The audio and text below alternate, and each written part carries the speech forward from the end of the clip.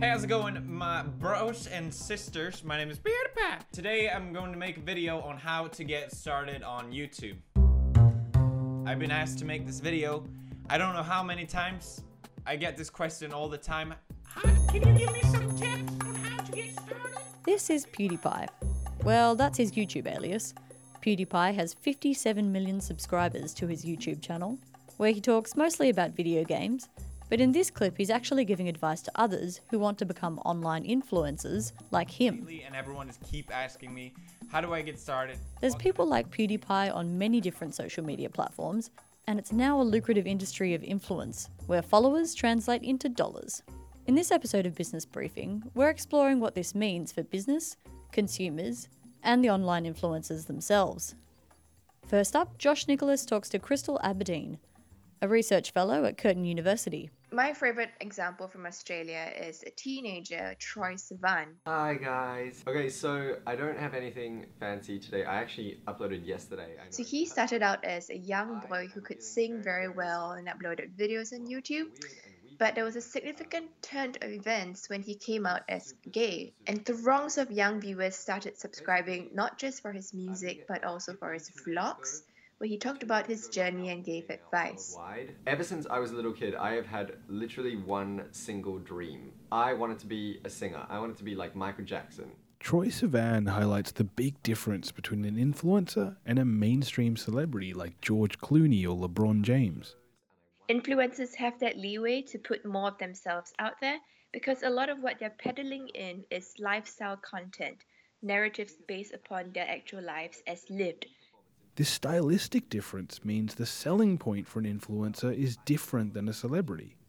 Our culture places celebrities above normal people in the social hierarchy, so they often sell aspirational goods like watches or cars. Influencers, meanwhile, position themselves as normal people who trade on their relationship with us. This manifests in a number of different ways.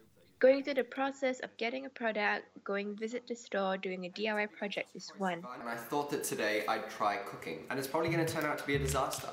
But shopping hauls in which predominantly young women sit in front of a camera with a big bag of clothes and just show people what they wear and what they buy is also one genre.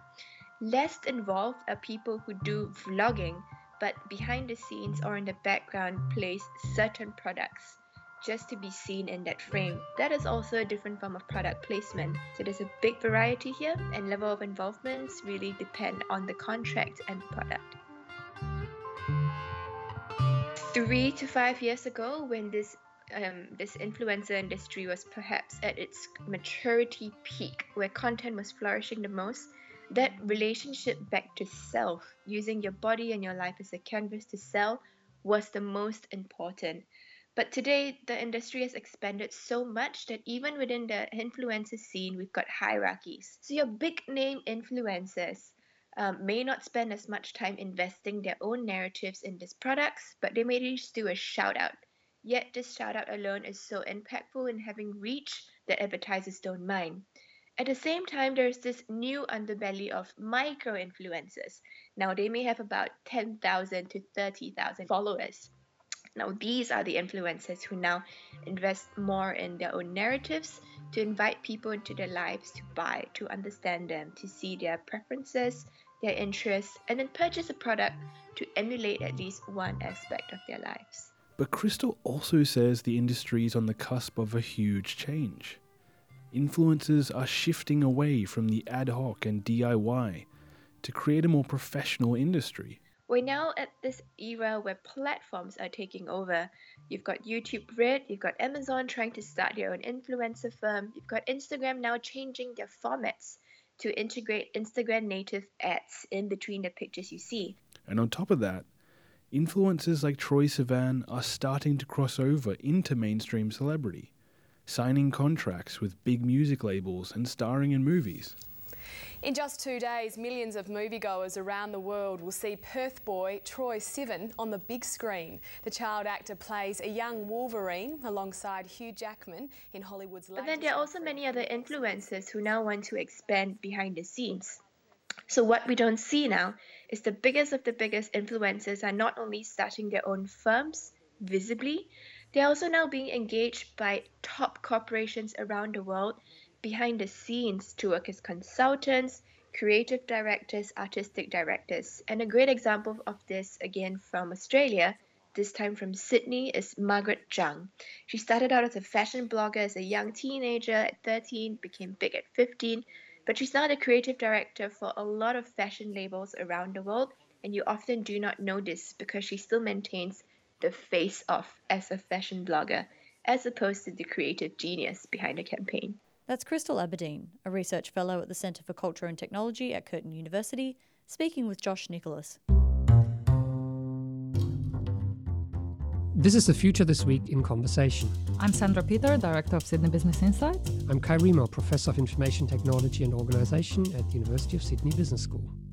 Hashtag van life. You've quit your corporate job, you've taken up an old van, and you're Instagramming your life. So van life is a thing. People living the good life, traveling and Instagramming about it. This is actually a business. Behind micro-influencers, we're talking about $500 million industry in 2015, which is supposed to grow to about $5 billion by 2020. The travel that these people do is a great way for destinations to market themselves. Usually they pay for these people to come. To have authentic experiences? Yes, have authentic, pre-scripted experiences, document this on photographs and post this to followers. But how does it all work? Well, there's a very well-documented business model behind it. A wide variety of advertisers pay these people that have strong online following to showcase their products or talk about their services, or advertise for a movie, have a nice decal on your laptop that is unassumingly placed in the picture.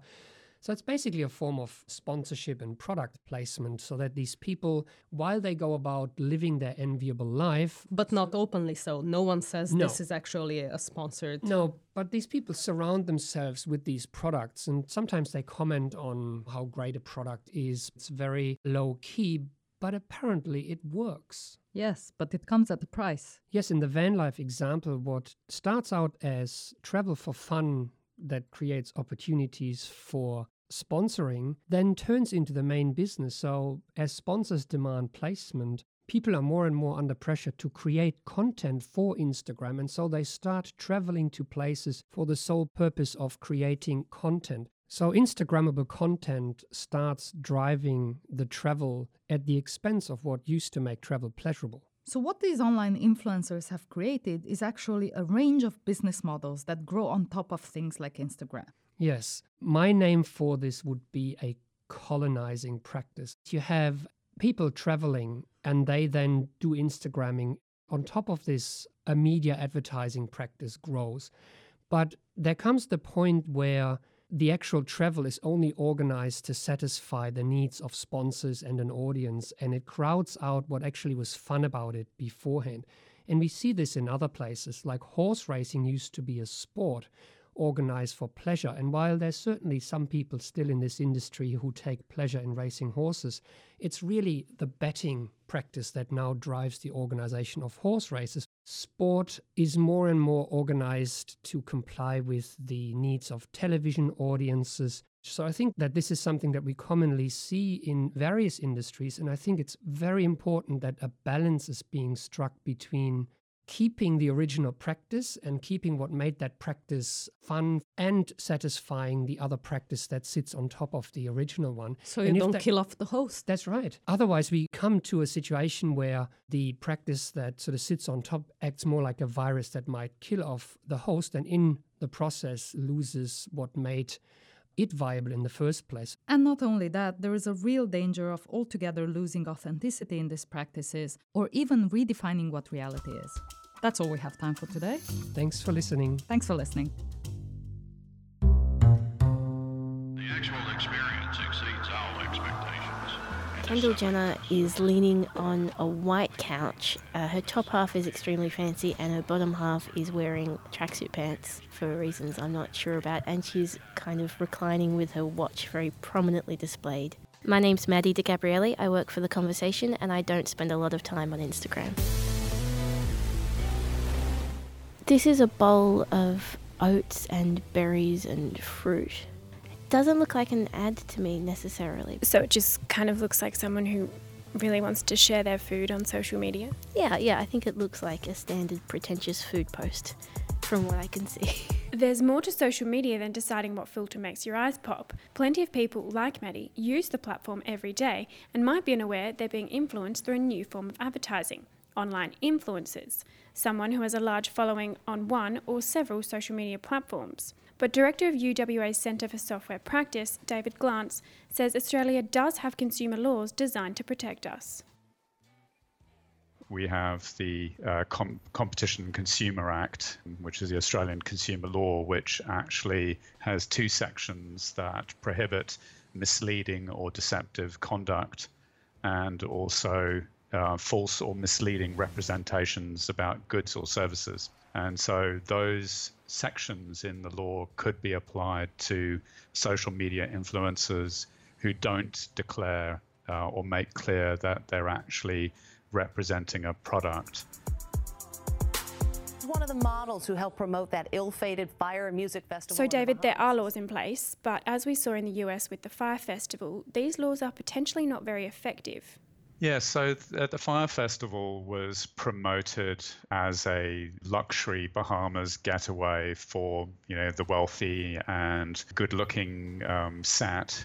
What was promised by a whole range of people, including these social media influencers that included various supermodels, Bella Hadid, Kendall Jenner, was that you would go to this festival, there would be various bands playing, there would be high-quality food, luxury accommodation. What happened was that things started falling apart, and when people did eventually turn up, what they were met with were disaster tents, portaloos and stale bits of bread and cheese. So subsequent to that, there have been class action suits launched, but in it they've also named the social media influencers who didn't make clear that they were promoting this festival basically in response to actually being paid to do so. So is there a possibility that online influencers could still mislead consumers?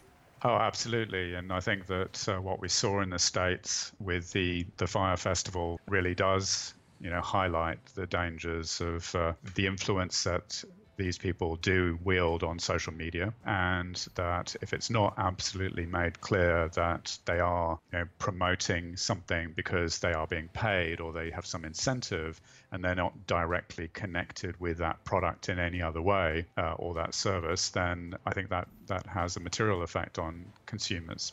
And here in Australia, roughly 70% of the population uses Facebook, while Instagram reaches about 5 million residents per month. With such a large reach, is this type of marketing something that needs to be looked into further in terms of regulating the industry? The reality is at the moment that people like Kendall Jenner has 22.9 million followers, and it's a massive audience. And so her reach is far more effective than a TV station ad or a newspaper ad with a much smaller circulation. So I think a start would be for the technology platforms to actually provide social influencers with the mechanisms to actually do this in a way in which it makes it absolutely clear, not just hashtags, that what they're doing in a particular tweet or post is promoting a product.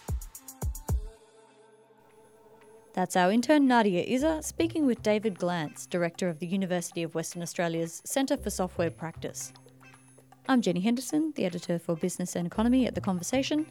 You also heard in this podcast from Josh Nicholas, who's my partner in crime on the business desk. Our theme music is by Ben Sound.